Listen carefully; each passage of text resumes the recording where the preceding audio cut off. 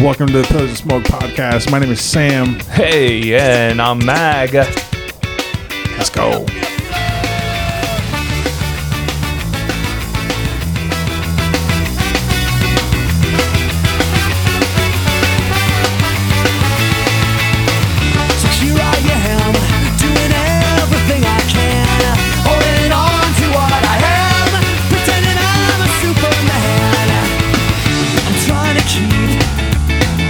Ground on my feet, it seems the world's falling down around me.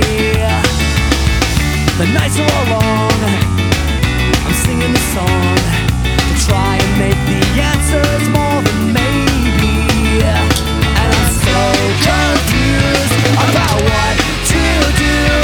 Sometimes I wanna throw it all away. So here I am, growing old, looking older all the time, feeling younger in my mind. And here I am, Man. Banger. What a banger. Banger. There you go. Who is that? Superman by Goldfinger. Nice. If you're a Tony Hawk Pro Skater fan. Really? That was one of the big songs in that one. Really? Oh yeah, bro. Oh, man, I had no idea. Oh yeah. That's cool. Huge. Very cool. I like that. Huge. But it was good, man. That was my childhood. That was my childhood right there. Nice. Played Tony Hawk Pro Skater on end for hours. Really? Sleepovers for hours. I love it. We'd cycle between Tony Hawk, GoldenEye, and NFL Blitz. Oof. NFL Blitz. Wow. I'm dating myself on that one. That's Oh, man. GoldenEye. That was a great game. GoldenEye was an amazing game. That was a great game. I love that game. Especially when you go in like the... When you put the big head mode. Yep. You remember Metal Gear Solid? Bro. Oh, come on now. Let's go. Oh, man. Metal Gear. I wonder if they make that. What? Metal Gear Solid for PS5. They do. They do? Yeah. I'm going to go find that. They're actually coming out with a new one, I believe. Really? Yeah. Oh, wow. Oh, yeah, That's man. great. That's great. Oh, yeah. I was just telling Sam that Need for Speed is not what it used to be. No, Need for Speed is trash now. Need for Speed is trash. Underground was good. Most Wanted was good. Carbon. 1, 2, and 3. Hot Pursuit was whatever. Hot Pursuit was whatever. But the ones now are just trash, man. It's all. It wasn't like very good. It's all cutscenes. You get like maybe 5 races. You know what was really good? What? Ghost of Tsushima. Ghost of Tsushima was good. And Spider-Man. Miles Morales. That was dope. The new one was also pretty good. I have not played Spider-Man games. Spider-Man's friggin' dope game, bro. But you know what the best game is? What? Age of Empire. Bro. Now it's COD. Everybody knows it's COD. Everyone knows it's COD. COD, baby. COD. COD. If anybody wants to get mollywopped, you know where to find me. Wow. Galberry Gideon, you know what's up. What's your tag name? Huh? No, I'm not going to put it out there. Oh, I'm wow. not putting it out there like that. Okay. No, I'm not putting on my tag out there like that. Hell no. I have some randoms hitting me up. Nah, we good. We good. You can't throw out Some the invite and then players. not share your tag, bro. If you find me on Twitch, whatever. No, I'm just kidding. I'm trash at COD. I'm trash. I'm trash too, but I've been getting better. One day you'll see Mag with a keyboard and mouse. Soon, baby. Soon. It's already in the works. I'm putting that PC together. I'm putting that monster together. CC, I'm sorry. Bro, it's going to cost way too much money, though. I hope she doesn't hear this podcast. That PC's going to run me at least 45, 5 Gs or something like that. Ooh. Yeah, something like that. You better have liquid cooling. Yeah. 100%. 100%. Whatever, you know. I'm still choosing between AMD and NVIDIA. I'm trying to choose right now. I mean, NVIDIA is always like the powerhouse. It is. But AMD has some really good comparable stuff too. AMD has great quality graphics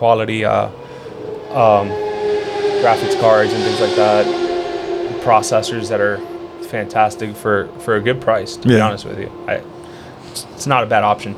But yeah, enough about video games. Because we could do a whole thing on this. Episode on this. A whole episode on this, and they would have absolutely nothing to do with Scripture. Nothing.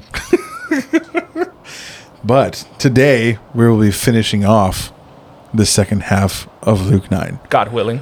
God, no. I think we'll get through this one. I think we'll get through Last it, week we got through 36 verses, bro. We did. We did.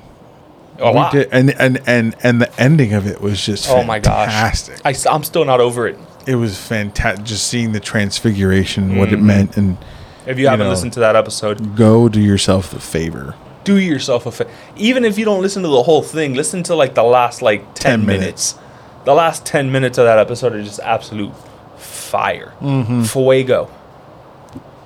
And in all honesty, just the rest of Luke 9 too is just incredible. It's great because the first half of Luke 9 was really just like Jesus showing who he was even more. Yeah. And then the second half is almost like you useless generation. I'm sorry. Unbelieving and perverse generation as he That's says exactly what he says. But let's get into this, man. Let's get into it. Now my iPad wants to start acting weird. Oh, man. Cool. Awesome. There we go. There you go. All right. So we are at Luke chapter 9, verse 37. On the next day, so literally right after they just did the whole transfiguration. Right after the transfiguration. On the next day, when they had come down from the mountain, a great crowd met him. And behold, a man from the crowd cried out, "Teacher, I beg you to look at my son, for he is my only child." And behold, the spirit seizes him, and he suddenly cries out. It convulses him so that he foams at the mouth and shatters him and will hardly leave him. And I begged your disciples to cast it out, but they could not. Wow. After he had just given them the ability to. Bro. Like Jesus bestowed upon you the power to like remove these things, and you guys can't do it. Yeah.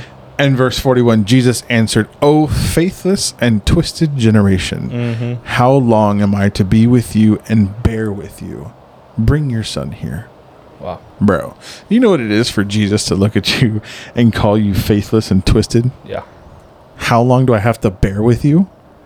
Oh my God. It's like everything that you've seen me do, all the power that I have bestowed for you, and you still don't get it. Yeah. You still don't get it. And then while he was coming, the demon threw him to the ground and convulsed him. But Jesus rebuked the unclean spirit and healed the boy and gave him back to his father. And all were astonished at the majesty of God. You know, this verse is beautiful because, at least to me, because the verse, it underscores the frustration that Jesus has, essentially, with his disciples and the people who are following him around, and the lack of faith that it highlights his power to heal and command, and the command that he has over evil itself, not just over nature, not just over people or anything like that, but even outside of this world, even in to the scope of evil. So having dominion and power over that, I don't think that's necessarily something that the disciples were able to understand about Jesus, because very often we're so consumed with the tangible, with right here, right now, what we can see, touch, feel, and so on and so forth, and taste and all of that, that we overlook, and we overlook the goodness of Christ and his power over the things that we don't have tangible access to, like evil and sin, which is very interesting. And what's far more interesting to me here is like there's that aspect of it, but it's also the aspect of like where is your faith?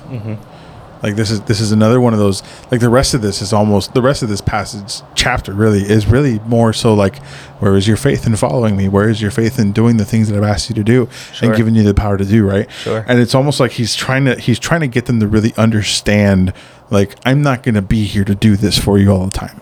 I Right. need you to work in my name. I need you to have the faith that what you're doing through me is going to, like, it's going to come to fruition. And it's interesting because, like, as there, as this is happening, right? You go to the next verse, or the second part of 43. It says, "But while they were all marveling at everything he was doing, Jesus said to his disciples, 'Let these words sink into your ears. The Son of Man is about to be delivered into the hands of men.' But they did not understand this saying, and it was concealed from them so that they might not perceive it, and they were afraid to ask him about this saying."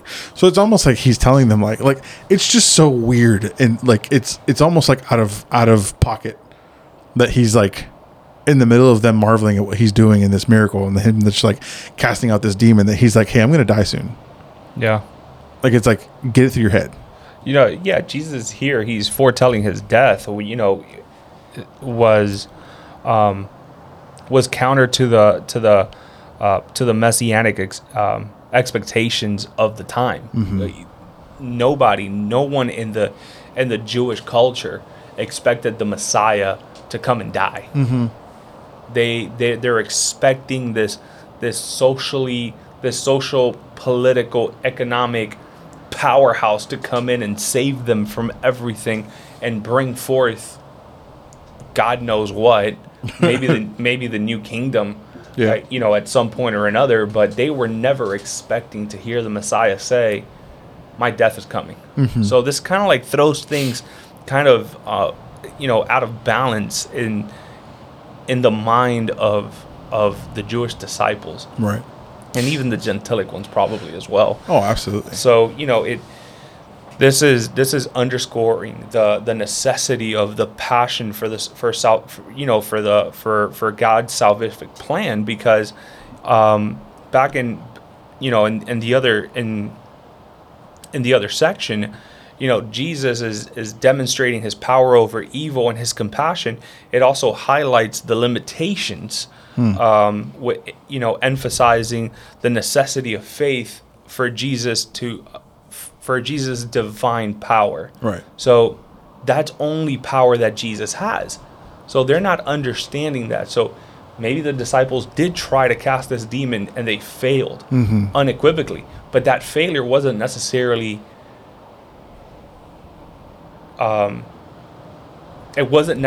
bad. Right. It was a failure for them to understand, hey, I may have given you temporary power, But there's only things that I can do. but there's only certain things that I can do. Maybe I gave you power for a short period of time, for about 2 weeks or so, for you to go out, speak to people, cast demon, do things in my name. But I'm here now. I'm here back. We're all together again. So therefore, it's my time to do the work. So when he tells them, "Hey, my time is coming," it's also pointing them in the direction of that's a helicopter. Helicopter. Wow. Sorry. It's pointing them in the direction of, hey, my time is short here. I'm gonna die. But they're not making the connection between Jesus' death and his power over evil. They're not seeing that. And what's furthermore is, like, he's also, I think at a certain point, he's also trying to get them to understand, like, with like the comment of how long do I have to bear with you. It's also a thing of, yes, I'm here to show miracles and like heal people and whatnot, but I'm more here to talk about the kingdom. Sure. And the kingdom to come. Sure. Because that's where the rest of this chapter goes. That's right exactly afterwards. where it's going. Like the verse 46, an argument arose among them as to which of them was the greatest. But Jesus, knowing the reasoning of their hearts, took a child and put him by his side and said to them, "Whoever receives this child in my name receives me, and whoever receives me receives him who sent me. For he who is least among you all is the one who is great." And he's kind of showing them, like, it doesn't matter what you're doing. It doesn't matter which one of you is great right now. If you're not serving the least of these, then you're not great at all. Then you're not great at and, all. And if you're not serving these, then you're not going to receive like the person who sent me is not going to receive you, and you're not going to be part of the kingdom. Right. Like that's the greater portion of what this actually meant. Like if you're not willing to set yourself aside, if you're not willing to humble yourself and serve people the way that I have come to do and show you guys, which is what he's been doing and what he's been doing, you're not going to get this. Consider all the people that he has been serving from within this book of Luke. It's the minority. Oh, absolutely. It's those who are cast aside as the cast-offs. It's second-class citizens. He's not over here serving the Pharisees. He's not necessarily serving the Roman Empire or Caesar or anything like that. He's serving those who have been cast aside. Yeah. Which is the message of the gospel. You know, like James says, true religion. It's serving widows and orphans. Yeah. So this is very congruent with the nature of Jesus, with what he's doing, with the way that he carried out his entire ministry was necessary. It wasn't, you know, I hate when people tell me that God is love. Yes, God is love, but God is also acting on that love. And he's showing that love. He is, and the greatest expression of that love is the dissemination of the gospel. That is the greatest act of showing love to someone, is when you share the gospel with them. Oh man, that's just countercultural though. Absolutely, because they're not expecting extremely. that. They're not. It's kind of like later on in Acts, which Luke also wrote. When Peter's walking with one of the other apostles, and they come across this man who's like begging for silver and gold, and he's looking for alms, and Peter looks at him, he's like, silver and gold I do not have, but I do have a message of hope. Yeah. Like I do have the gospel that I can give you, and that's far greater than anything that I can give you this material. And where do you think Peter learned that? From Jesus. Right here, right now, at this point in time in Luke, in the chapter, in this section of Luke chapter 9, because it's something that Peter he's never seen that before. The only other person that was doing something like that was John, and he was beheaded. Yeah, exactly. So they're like, "What are we gonna do?" Exactly. But then it's interesting because there's so much back and forth in the conversation that's happening here with the disciples and Jesus. Because like right afterwards, then John tries to answer Jesus, right, about who's the greatest and like who these people are, and then John says, "Master, we saw someone casting out demons in your name, and we tried to stop him." Right. Because he does not follow with us. But then Jesus said to him, do not stop him, for the one who is not against you is for you. Right. And it's like, he's telling him like, dude, if he's casting demons out in my name, it's not like he's doing it for his own glory. He's saying in the name of Jesus, do it. Like, come out. Like, he's helping that person. He's doing exactly what it is that I'm trying to teach you guys here. Yeah. Like, the whole purpose of me coming here is to show you guys that you need to serve others. Right. That is the point of the kingdom. And we're not serving people in vain. We're not serving people for just pointless reasons. Like, everything has the gospel end goal, because Absolutely. At the end of every single time Jesus served someone or healed someone, he also shared with them the kingdom. Yeah. This is what's coming. This is the hope that you have laid before you. Like, it's not just, oh, well, come out, demon. All right, bye.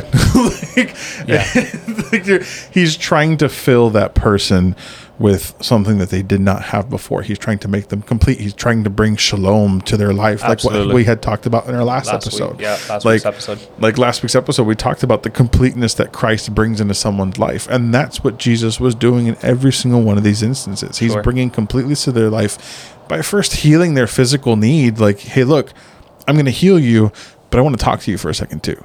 And that's what's going on here in the first century ancient Near East. What's with the social status, the status of hierarchy, were significant social values in the Jewish culture. The disciples, the argument reflects a misunderstanding of Jesus' kingdom in a major way. So what Jesus is doing here, he's redefining greatness as humility and service, subverting subverting those worldly notions of power and status and so on and so forth. So he calls Christians to to humility and to service before the rank of status and all of that stuff. That it's not necessarily as as important as we would carry it on to be in society even today. Even today. And it's funny because like I'm always on LinkedIn for no reason. Just it's that's like a cesspool of social status. Oh my god, it's horrible. Oh yeah. But there's a lot of like leadership stuff that's coming out on there, and people have leadership experts and different professors and people have been doing a lot of different studies on what makes a good manager or a good director or a good leader even within the corporate world. And it's a lot of what it's been pointing to lately has been, well, if your leader is not taking care of you, if your leader is not finding out how they can serve you best, how they can guide the team properly, how they can, like, what are the actual pangs that the team is going through? Are they just overlooking these things, or are they trying to help their team solve it? Like, if your leader's not doing this, they're a bad leader. If your leader is not humble enough to say, you know what, I messed up, this one's on me, I'll take the brunt for this, guys, like, they're a bad leader. Like, or if they're not even training you or whatever it is, they're a bad leader. And here, like, I look at those things and I can't help but to think of Jesus' upside down kingdom.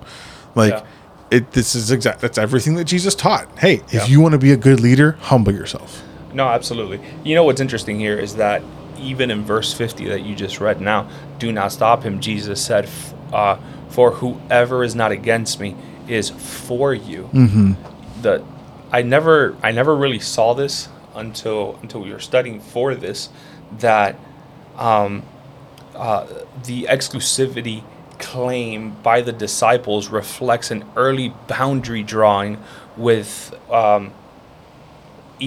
in the early Christian movement. Like, even then, even at that very moment right there where Luke and where Luke is writing here, where Jesus with his disciples, and his disciples are like, Jesus, these guys are over here trying to do things in your name, and we tried to stop them.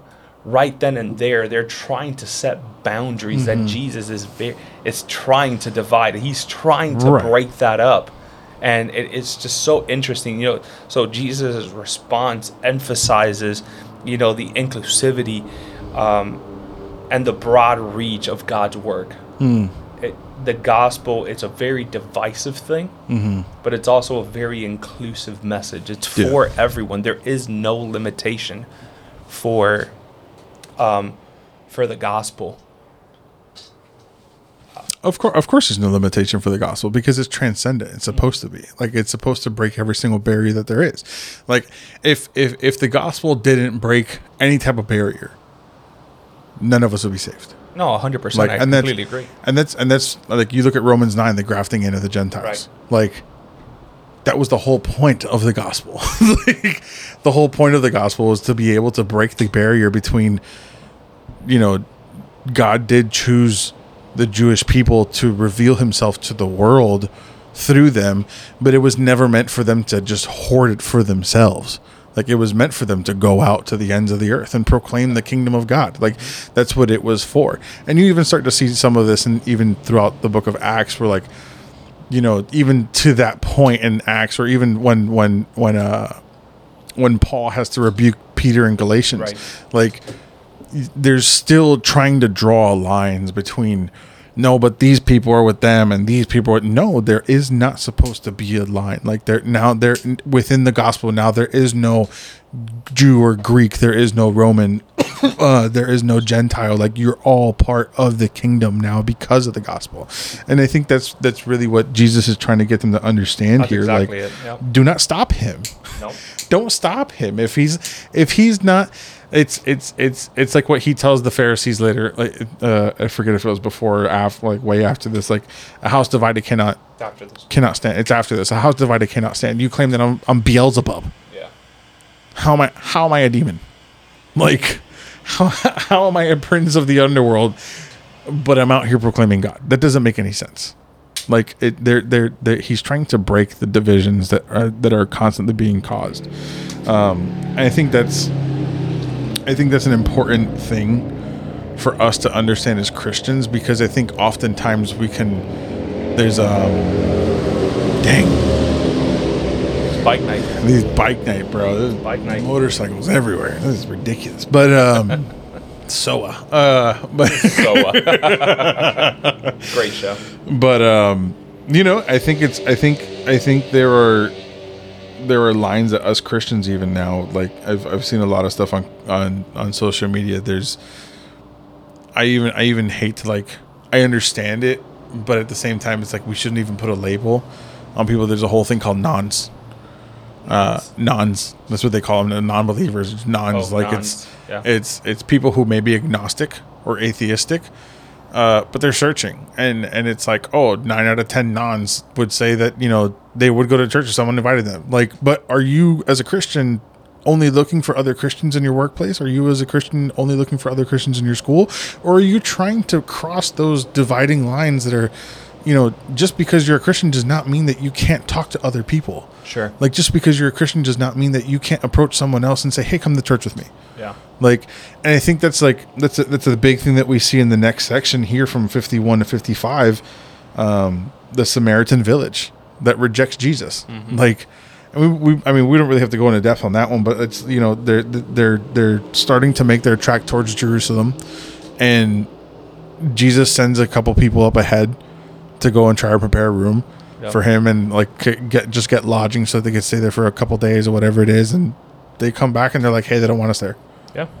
And he's like, okay. And which is crazy, because then later on, like, you see all these different Samaritans that Jesus talks about and he interacts with, and the lepers are some of them, and the blind men are some of them, and you see the woman at the well is also a Samaritan, and he's constantly dealing with these people because he's trying to break those dividing lines. He's trying to show his disciples, hey, look, you're going to have to talk to other people even if culture says no. Yeah. Like, you're gonna have to break these dividing lines. What's interesting here is that in this section, he's not necessarily trying to force anything to happen. No, he's not. They said no. Okay, they said no. He moves on. Right. But then when he catches them individually, like the woman at the well, like the Samaritan woman at the well, she couldn't reject them. No. And when she heard the message, she went running back to the city to tell everyone what she had just experienced. A man who had told her everything about her life.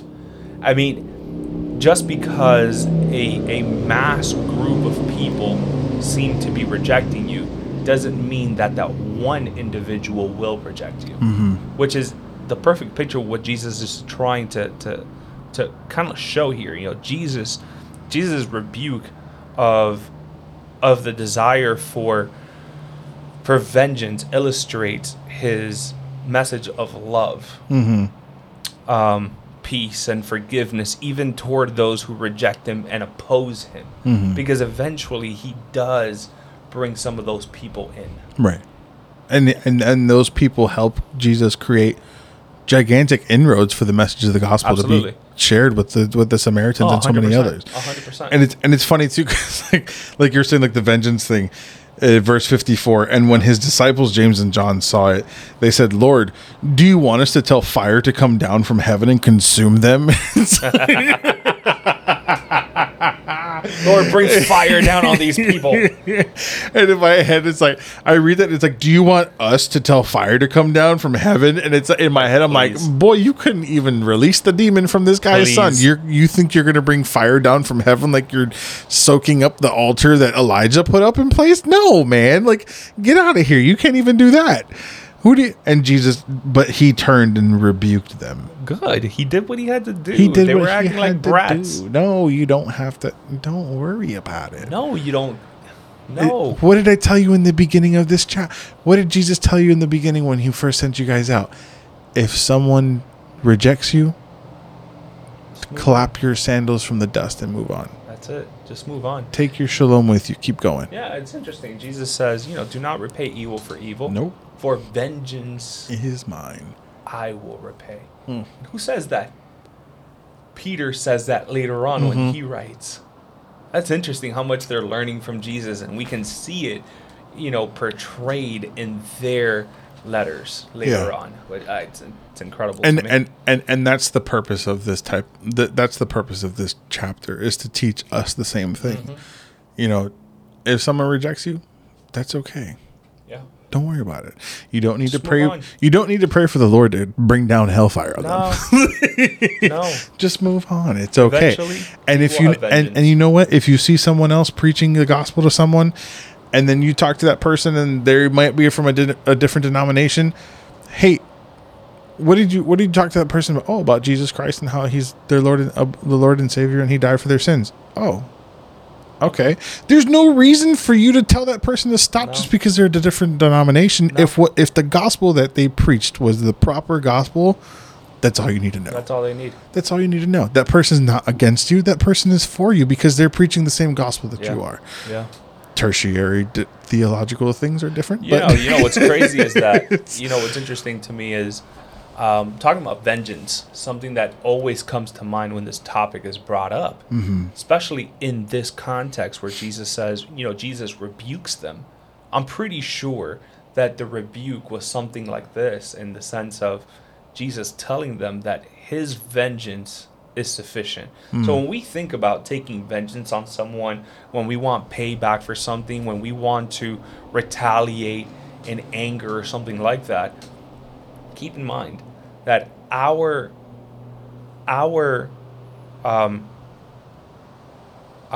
vengeance or our payback or anything that we can do to that individual lacks severely over Jesus's perfect vengeance on that day.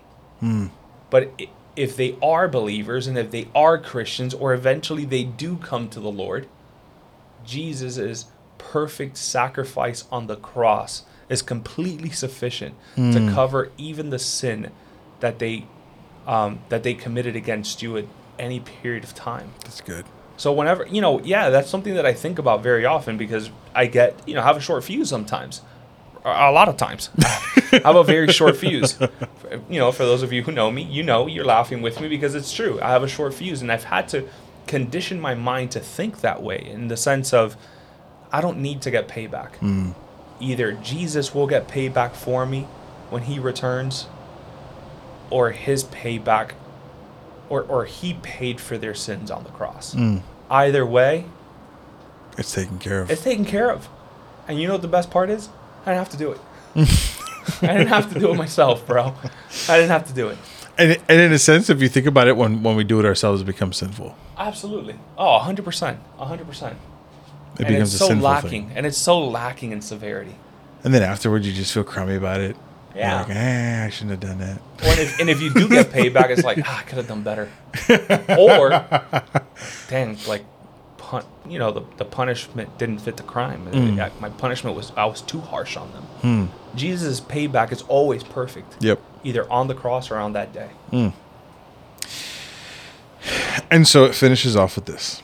And this one kind of caught me. I saw it in a different perspective. Yeah. The cost of following Jesus. As they were going along the road, someone said to him, I will follow you wherever you go.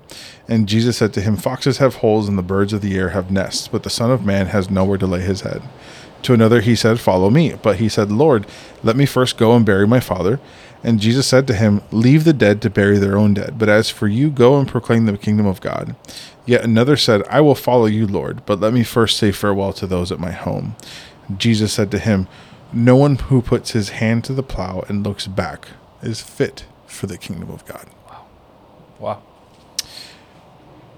Very intense. It's super intense. It's like very intense. Like we look at the enthusiastic volunteer of like, I want to follow you wherever you go. Cool. Great. But you're gonna lack something. Not gonna have a home. You're not gonna have a home. You don't know if you're gonna eat every day. I don't eat sometimes. Yeah. I lay my head in dirt every other day. I don't have a home to lay on or a bed to go to. You willing for that? And I love that there's no responses. No. Like after Jesus says what he has to say, there's no response in any of these. The called but hesitant. He called that person and he's like, "Well, I want to bury my father first." He's like, nope, let the dead bury the dead. And it's funny because like I like you look at that, it's like, what do you mean let the dead bury the dead? And when you look at that, it's let the spiritually dead bury the spiritually dead. Like if you're gonna follow Jesus, you have to understand that he is spiritually resurrecting you. You want to stick back to hang out with dead people? Go ahead. Go be one of the dead. But I'm calling you to spiritual life. Let the dead bury the dead. And then that last one hits hard. Yeah. Let me go back home first and say goodbye. Hey man, you don't put your hand to the plow and turn back. No. Because it's like you we don't know this now because we're not agriculturally savvy. And the only reason I know this one because I did a sermon on this one time, but it was, the plow. You have to look forward at what you're doing, because you want to make sure that the row that you're making with your plow, the line that you're making in the dirt to plow the ground apart, so you can plant seed in it, that it's straight. You want straight rows so that you can be as effective as possible and get as much crop as you possibly can. Yeah. The issue is that if you put your plow, if you put your hand to the plow and you start pushing, you turn your head, you're going to start doing all these swervy direction. Lines. Yep. You might go into other lines that you've already created. Now you have to go back. You have to replow. You have to fold the dirt back over. You have to do all these things, and you're doing all this double work, all this extra work, and it's fruitless to look back. Wow. It's fruitless for you to look back. That's good. And it's interesting because in each and every single one of these, like I look at it and it's like foxes have holes and birds of the air have nests, but the Son of Man has nowhere to lay his head physically. Leave the dead to bury their own dead, but as for you, go and proclaim the kingdom of God. No one who puts his hand to the plow and looks back is fit for the kingdom of God. And I look at it, and in every single one of these instances, yes, he's talking about something physical, but thinking about it in the spiritual sense. Jesus is calling you to a hope that you did not have. Mm-hmm. He's calling you to live a life that is going to lead you to eternal life. He's calling you to follow him. And the cost of discipleship of that is leaving everything else behind to push forward to the home that you will have with him in the future. Mm-hmm. And in every single one of these moments, your home isn't here. What are you worried about? Why are you worried about a home here when I'm going to be giving you a home in eternity? Amen. Why are you worried about the life of your father and those people back here when you have a family in eternity? Yeah. Why are you worried about going back home, quote unquote home, when your home is no longer here, but it's going to be the kingdom of God? Amen. Why would you ever, this is the cost of following Jesus, is leaving everything behind to look forward to what you have. For me, the itinerant ministry of Jesus requires total commitment. Oh, total commitment. Often leading to physical discomfort and social estrangement. Mm-hmm. We're often going to be physically uncomfortable when we're sharing the gospel with someone. Absolutely. You share the gospel with someone, they may reject you right then and there. And that's social estrangement. This highlights the demand of discipleship. It's not necessarily saying that there is no room to love your family. Right. This isn't saying that there's no room to for a proper meal and to have a good roof and be responsible with your finances. Nothing like that. This isn't saying anything like that. All this is doing is just depicting the total commitment that followers and disciples of Jesus need to have for the advancement of the gospel. If the advancement of the gospel isn't the primary itinerary for our life on a daily basis, then we are looking backwards when we should be looking forward in plowing that land. And it's a daily thing. Every single day we need to check ourselves. Am I looking forward? Or am I looking to the sides? Is my family more important than the gospel? Is my job? Are my finances? Is is my social time with my friends, and is going to Wawa in the middle of the night more important? Get the hell out of here. No, it's not. It's not. That's it's. I don't know. But this is all about Jesus making sure that his disciples understand the cost and the commitment that the gospel requires. Mm-hmm. And it's if you want to look at these kind of broken down in that first one, if you want some application, in that first one, where he says, you're not going to be comfortable all the time. That directly deals with mission work. Yeah. Are you willing to go out and do mission work? Like, whether it's locally or globally, it doesn't matter. Jesus calls the disciples to go first to Judea, then Samaria, then the ends of the earth, right? Mm-hmm. So you start at home, you work your way to your state, your nation, whatever it is, and you continue going. Your mission work, are you willing to make yourself uncomfortable to push the gospel? The second one, let the dead bury the dead. Okay. But Jesus, I care about my family. Well, so does he. Yeah. Guess what? Are you proclaiming the gospel to your family? Mm-hmm. Your mission at home, where you lay your head at night with your parents, with your siblings, with your spouse, with your kids, is the gospel a conversation that is happening consistently within your household, to where Jesus would look at you and not have to tell you, let the dead bury the dead? Mm-hmm. Like, are they believers as well? Are they are they following Jesus as well? Right. And then that last one, if you're going to commit to doing kingdom work, put your hand to the plow and keep going forward. Don't look back. Amen. And if your friends at home don't want to join you, leave them. Leave them. Leave them. Leave them. Because guess what? If they are not willing to join you here, they're not going to be with you in eternity. Absolutely not. You would hope that they are.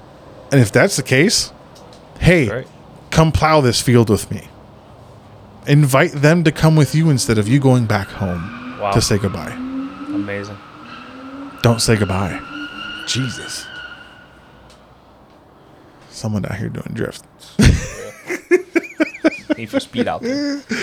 Oh, man. This has been good. This has been a good chapter. Great chapter. I'm glad we got through it. Oh, yeah. Yeah. That's the end of Luke 9, everyone. Hey, 62 verses in 2 weeks. 62 verses in 2 weeks. Hey, nobody can say, hey, verse by verse, bro. Verse by verse. We went through every single one of those sections. Let's go.